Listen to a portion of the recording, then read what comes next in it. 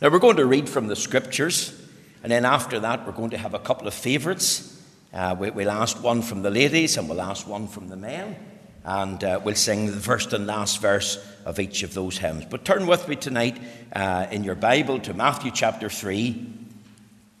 Matthew chapter 3.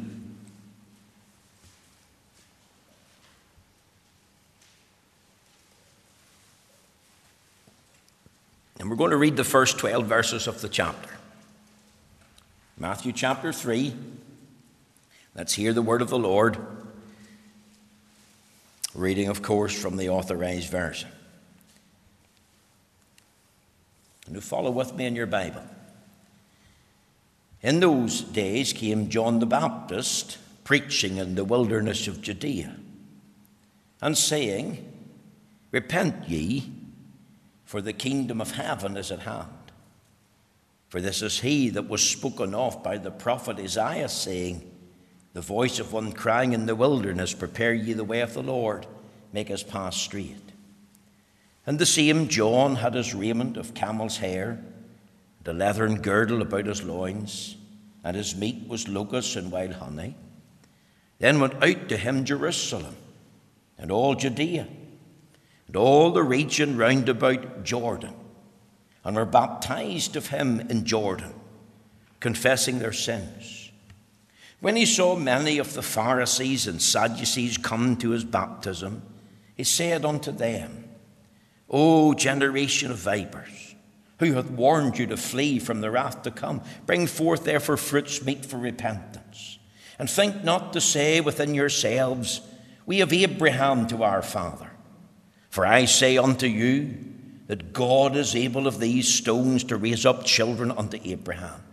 And now also the axe is laid unto the root of the trees. Therefore every tree which bringeth not forth good fruit is hewn down, and cast into the fire. I indeed baptize you with water unto repentance. But he that cometh after me is mightier than I, whose shoes I am not worthy to bear. He shall baptize you with the Holy Ghost and with fire, whose fan is in his hand. And he will thoroughly purge his floor and gather his wheat into the garner, but he will burn up the chaff with unquenchable fire. Amen. And the Lord will stamp with his own approval and blessing this reading of the Word of God.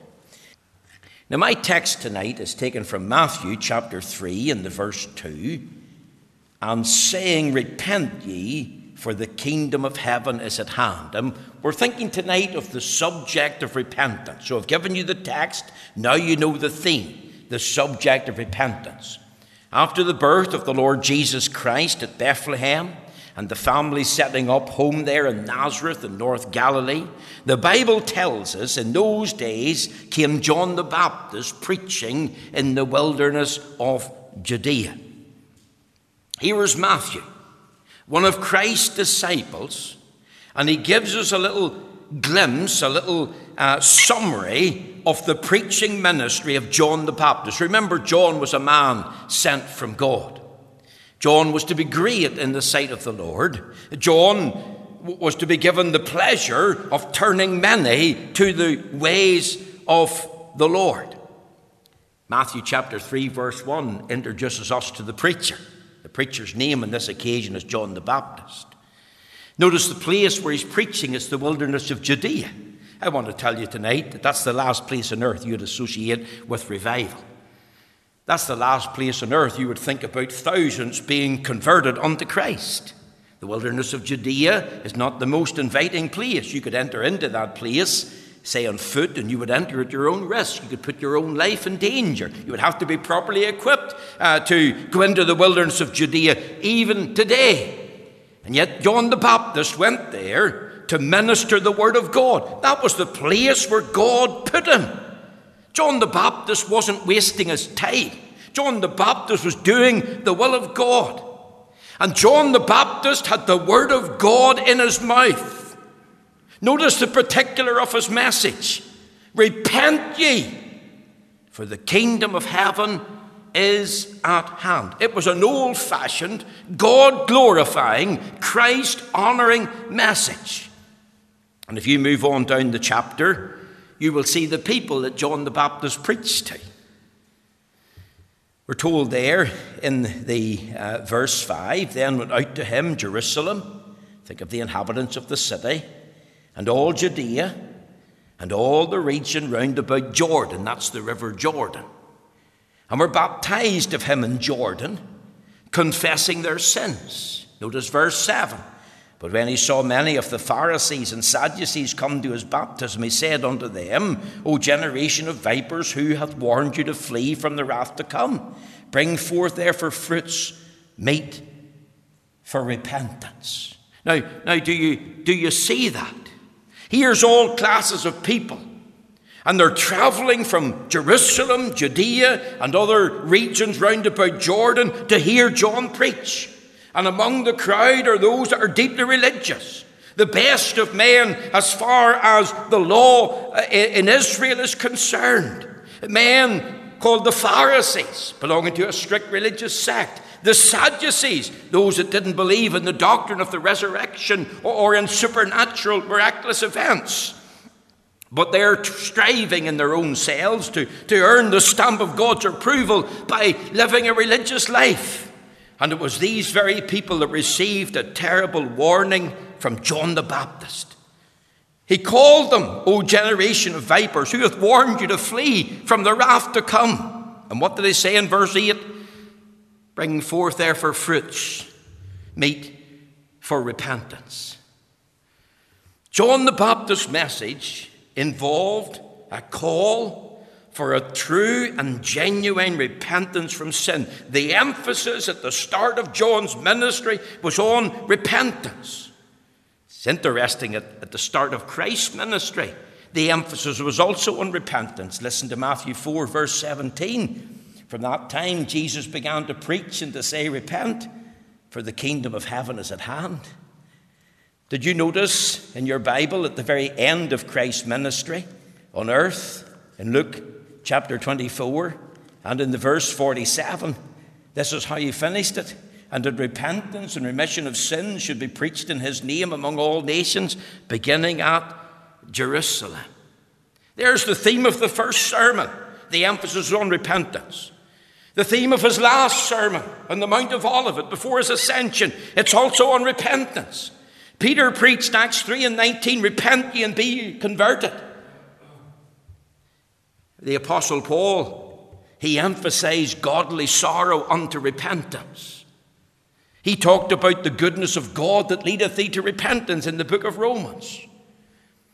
So the subject of repentance is not just some nuance to John the Baptist. It was in the mouth of Christ. It was in the Apostle Peter's mouth. It was also in Paul's mouth. And the subject of repentance is very important.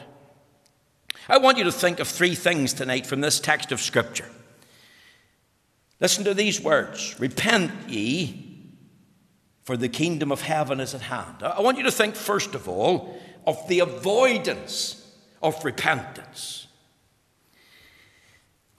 The Reverend Dave McMillan, no stranger to this church, tells the story of a young man that had a speech impediment. He had a problem with his R's. He had trouble pronouncing the R word. So the teacher wanted to help him. And she said to him, I'm going to give you a sentence for your homework. And I want you to repeat it over and over during the weekend. And whenever Tuesday comes, you can repeat it to me on the Tuesday. So she gave him the sentence. Here was the sentence. Robert gave Richard a rap in the ribs for roasting the rabbit so rare. So Tuesday came. So she said to him, and we'll call this boy's name John. Well, John, how did you get on? Got on okay, miss. Well, that's great. Now, this is the end of the class. The pupils have all gone. She's not wanting to embarrass him. And she says, right, John, now repeat the sentence to me. And this is what he said. Bob gave Dick a poke in the side for not cooking the bunny enough. And the teacher had to laugh. She had a hard job keeping a straight face. Bob gave Dick a poke in the side for not cooking the bunny enough. You see, what had John done? Well, he had dropped the R word. He had avoided the R word. And you know, when it comes to the gospel, When it comes to the preaching of the gospel, many are avoiding the R words. They're avoiding the word R when it comes to regeneration. They don't preach, you must be born again. They're avoiding the word redemption. They're not preaching the blood atonement. And they're avoiding the word repentance. There's no call to turn from sin unto God. And sadly, that's true of many gospel preachers today. Is that why the church is so weak? Oh, they'll talk about commitment. They'll talk about being under new management. But you never really hear a call for true and genuine repentance. They're not called to come and confess their sin and turn from it and forsake it unto God. You think tonight in Northern Ireland, many churches that profess to be evangelical. And I'm not knocking churches. I'm only stating fact here. And what they're setting forth to the people is a watered-down version of the gospel. Why? Because there's no genuine preaching about repentance. It's not desired and it's not called for. And therefore there's no real dealing with people's sin. But how many who sit in church and hear the word of God, who are hearers of the word, avoid the word repentance? That is, they refuse to face up to their sin. If you turn tonight to Psalm 51, in Psalm 51, David has been backslidden for a whole year, or almost a whole year. Dathan, remember, has reproved the king. The king was guilty of lying, guilty of adultery, guilty of drunkenness, guilty of murder. He attempted for that year to cover up a sin. He never confessed it. He hadn't turned from it. He hadn't forsaken it. The Bible says, he that covereth his sin shall not find mercy. But he that confesses and forsaketh his sin shall find mercy. Here's David, silent for a year. You can compare Psalm 32, Psalm 51. And what does he say in Psalm 51?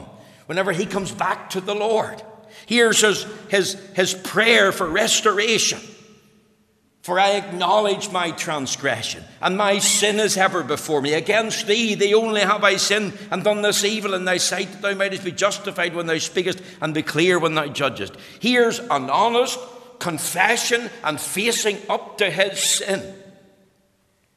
And if you're a backslider tonight, then you need to do the same thing. There has to be an honest facing up to and confession of your sin before God. Remember, the Bible says, he that covereth his sin shall not prosper. And if you attempt to cover sin, you'll not prosper. But whoso confesses and forsaketh him shall find mercy. And you know, there's not only a call tonight for individual confession of sin. You turn to the book of Ezra. If you can find the book of Ezra for me. Ezra chapter 9. Look with me at verse 6 and 7. Here's Ezra the scribe. These are days when God's at work again in the kingdom. And this is what he says in prayer to God. Here's the church's confession. Ezra 9 and verse 6, and said, O my God, I'm ashamed and blush to lift up my face to thee, my God, for our iniquities are increased over our head, and our trespass is grown up unto the heavens. Since the days of our fathers have we been in great trespass unto this day, and for our iniquities have we, our kings and our priests, been delivered into the hand of the kings of the land, to the sword, to captivity, and to a spoil, and to confusion of faith, as it is this day. See, there's Ezra the priest, on behalf of the congregation of Israel, and he's confessing iniquity. He's acknowledging sin. Turn over there to the book of Daniel. Here's a call to the nation. Daniel chapter 9. Look with me at verse 5. Daniel 9 and verse 5. Now these are important scriptures. I'm thinking of some time later on in the year preaching a series of messages on God's call to the country. Part of God's call to the country is a call to national repentance. And here we read in Daniel chapter 9 in the verse 5, we have sinned and have committed iniquity and have done wickedly and have rebelled even by departing from thy precepts and from thy judgments. Now he says much more beside, but I want you to think of the words, we have sinned. And you know, if there ever was a need for an honest confession of sin by the individual and by the church at large and by the country as a whole, then it's in our day and our generation. And I believe it's our job to call for a national repentance. Why? Because for far too long there's been the avoidance of the R word. I'm not asking you tonight to reform your life or clean it up or make a few lifestyle changes. Think of these words of John the Baptist, repent ye. And the question tonight is, have you ever repented of sin?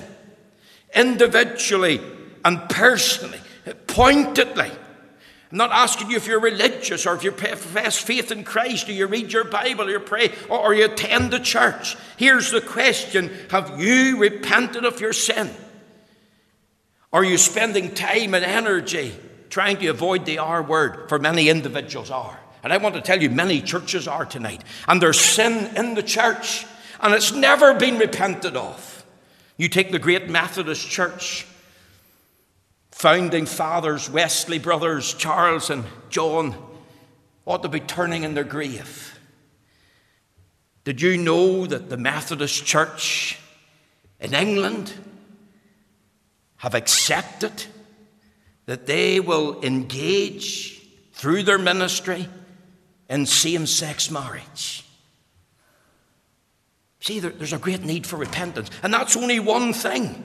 There's many other things. And of course, the free church is not immune. The free church is not perfect. And there's things that we need to face up to and accept that we were wrong in and we need to repent of. We need to have an honest confession. So it applies to the individual. It applies to the Christian. It applies to the church. It applies to the country. Avoidance of repentance. John the Baptist came and nailed it. Repent ye. I want you to think, secondly, the aspects of repentance. So you're thinking now, what does it mean to repent? What did John the Baptist mean? What did Jesus mean? What did Peter mean when he used the word repent? Well, let me give you the Shorter Catechism definition and then I'll apply it from the Scriptures. Shorter Catechism 87, in answer to the question, what is repentance, says, repentance unto life is a saving a sinner out of a true sense of his sin and apprehension of mercy of God in Christ, doth with grief and hatred of his sin turn from it unto God, and full purpose of and endeavour after new obedience. See, true repentance has been called the tier of faith. Faith and repentance are two gifts of God that go together, gifts of the Holy Spirit. And it springs from a true view of sin. It also springs from a clear view of God's mercy in Christ to forgive sin. It consists of two parts, a turning from our sinful ways with sorrow and a turning to God with an anxious desire to love him and to live for him and be loyal to him. It's called in the Catechism repentance unto life because it leads to eternal life in Christ. Jesus said, Luke 13 and verse 2, verse 3, verse 5, except you repent, ye shall likewise perish. Now that's a good working definition in the Shorter Catechism, but is it based in the Bible? Well, let's turn to the Scriptures. Turn with me tonight to Luke chapter 15. Let's read together verse 17.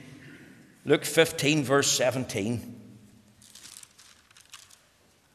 This is the story of the prodigal son. And we read there in verse 17, and when he came to himself, he said, how many hired servants of my father's have bread enough and to spare, and I perish with hunger? I will arise and go to my father, and will say unto him, Father, I have sinned against heaven and before thee, and I'm no more worthy to be called thy son. Make me as one of thine hired servants. You see, here's an illustration of true repentance. For the first time in his life, this young man, this young prodigal, is facing up to his sin. He recognized his sin. What did he say? I have sinned against heaven and before thee. That was before his father. I want you to think of that home.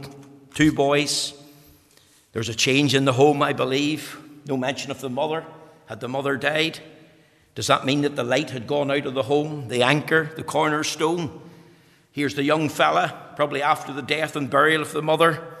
He's headstrong. He wants his own way. He asked his father for his inheritance even before the father had died. The young boy sets off for the far country. The far country is somewhere outside the borders of Israel. He wants to get away from the influence of home. He wants to get away from the influence of the Word of God and the presence of God and the worship of God and the people of God. This young fella wanted to get away, not only from God's people, but he wanted to get in with the wrong crowd. Maybe here tonight there's someone, young or old, and in your heart and mind you're running from God. And in your heart and mind you hate God's people and hate God's house and God's book. And you hate God himself. Why? Because you have in your heart a mindset for the far country. This young man was allowed to go in love by his father. Didn't try to stop him. He got into the far country. He lived there for a time in riotous living. But you know, while he succeeded in getting to the far country, he didn't succeed in getting away from God. What happened when the money was done and the friends stopped calling? He ended up feeding pigs somewhere in the far country. Was it in the country of the Gadarenes? The Bible doesn't tell us. But that's the only place in the land of Israel or outside the borders of Israel where pigs were kept.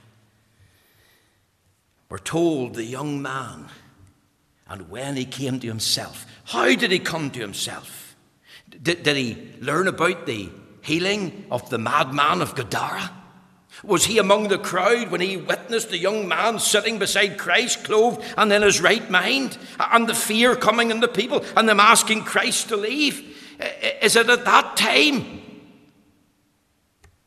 What does it mean when he came to himself? It means he came to his senses. It means he faced up to his own sin in the sight of God. He said, I have sinned against heaven. That is against God and against his Father. Maybe you're here tonight. You're out of Christ. You know, there's nothing in the world that can satisfy. There's no meaning or purpose in life for you. You've discovered that you'll not find heaven and hope and happiness in the world. Have you realized tonight that this young man, you've got a sinful heart, that you're a lost soul? Has that been a revelation to you? Because that's the first step to salvation.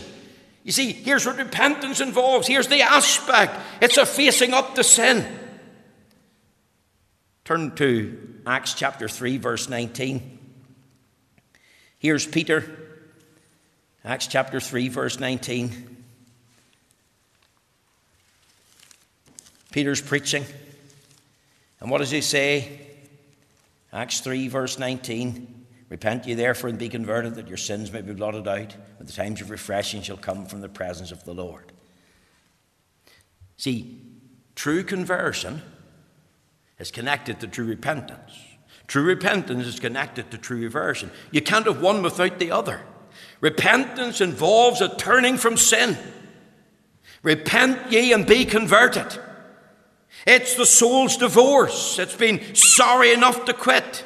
You think of you're born with your back to God and truth and righteousness. And your face is bound, as it were, for hell and for ruin. And here's the sinner now, and he resigns himself to this fact that I'm deserving of hell. Hell's my just reward. Hell's my desert for my sinful life. But he hears this call to repent ye and to be converted.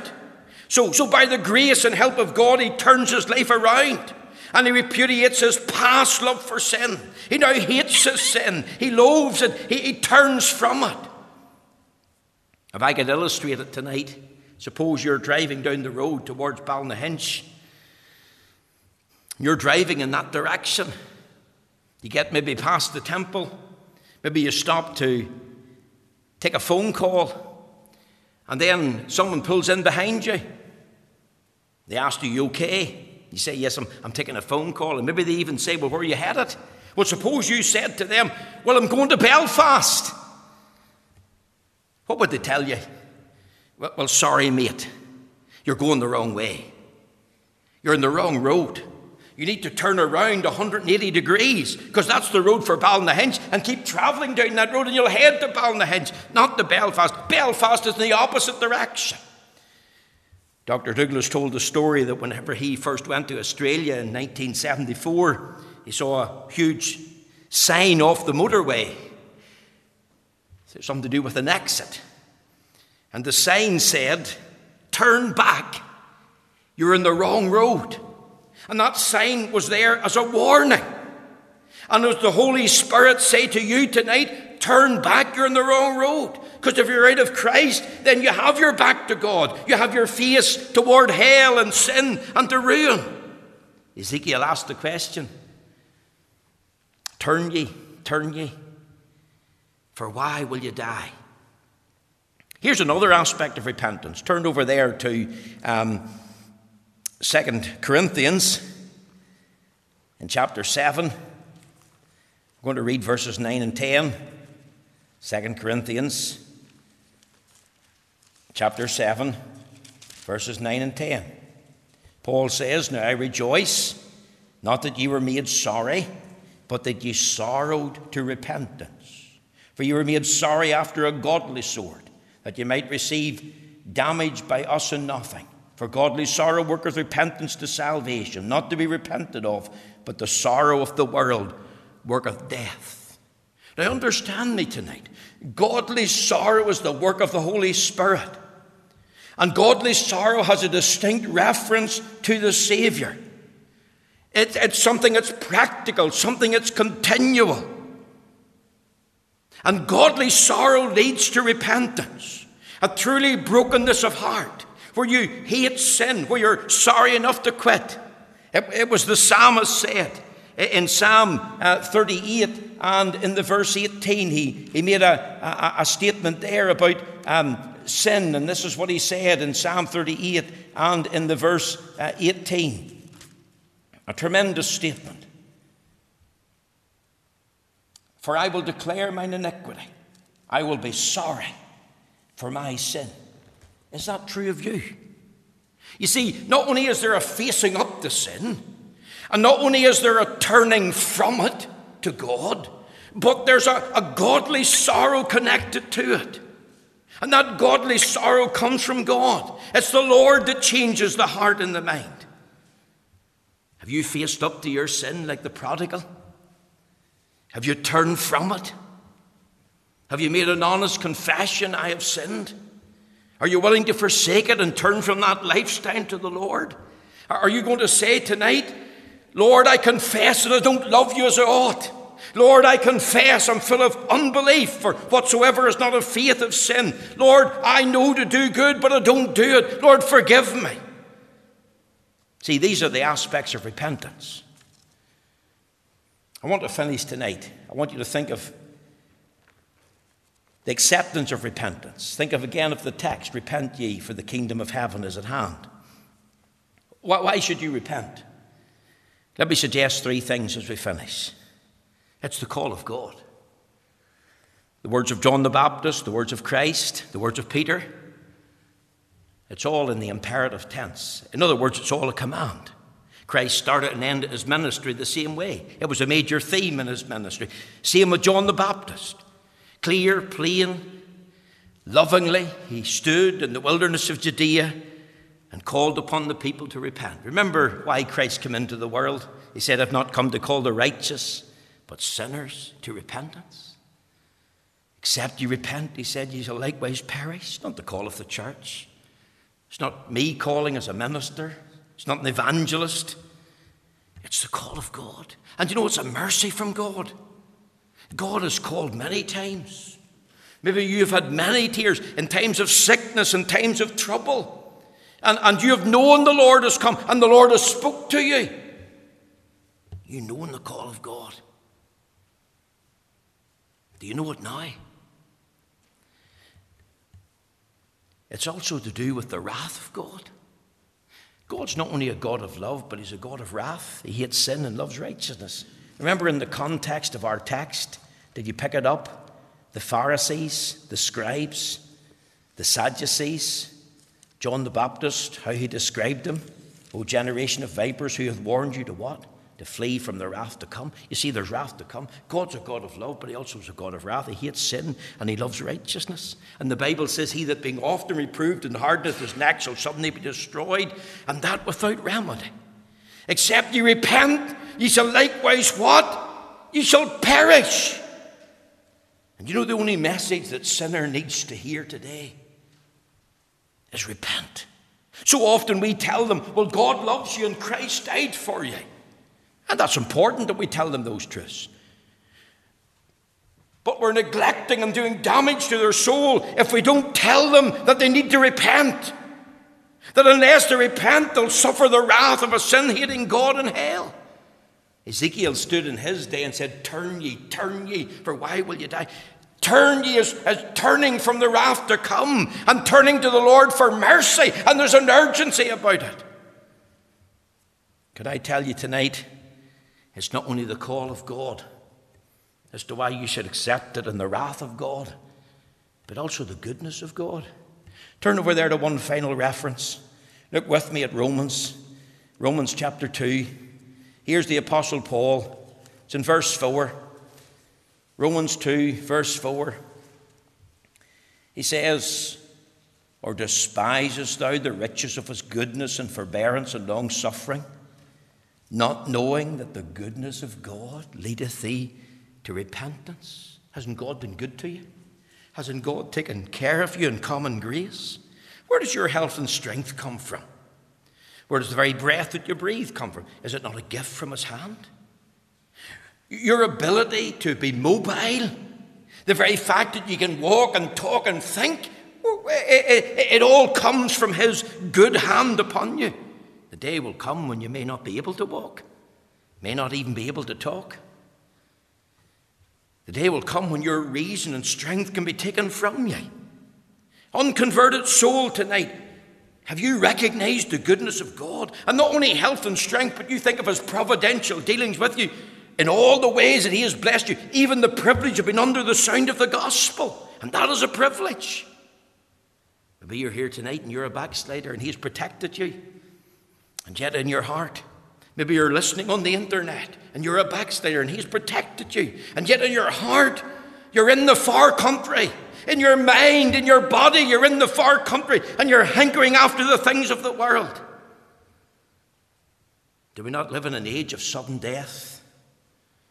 Is it not the goodness of God that's kept you alive and kept you out of hell? Why? To give you space for repentance. Did you know that one night John Knox, the great Scottish Reformation preacher, and oh, that we had another Knox today. Lord, raise up a John Knox in Scotland and in Northern Ireland and in England. But he sat at his table one night and all of a sudden he decided that he would not sit in the seat that he always sat in. And there was others in the home. And there's a space at the table with a large crowd around it, and there was one seat that was empty. And he wouldn't allow anybody to sit in it. He said he had a bad feeling. And that night as they sat there after a meal with the Word of God, reading the Scriptures and a prayer, there was a shot come through the window. And it went right through the middle of the chair, the back of the chair. And he knew that God had had his hand in his life, even back then. God has his hand in your life. He's given you space for repentance. Unconverted soul, backslider. Here's why you should accept this repentance. Because God's calling you. And it will deliver you from wrath to come. And it's the goodness of God to you. Now, are you avoiding the R word? Do you understand the aspects involved? A facing up to sin, a forsaking it, a turning from it, a confessing of it. Will you accept tonight God's calling me? I want to be saved from wrath, preacher. I don't want to be in hell. And God has been good to me, and I acknowledge that. I'm going to come to Christ tonight. Will you come? Will you put your trust in him?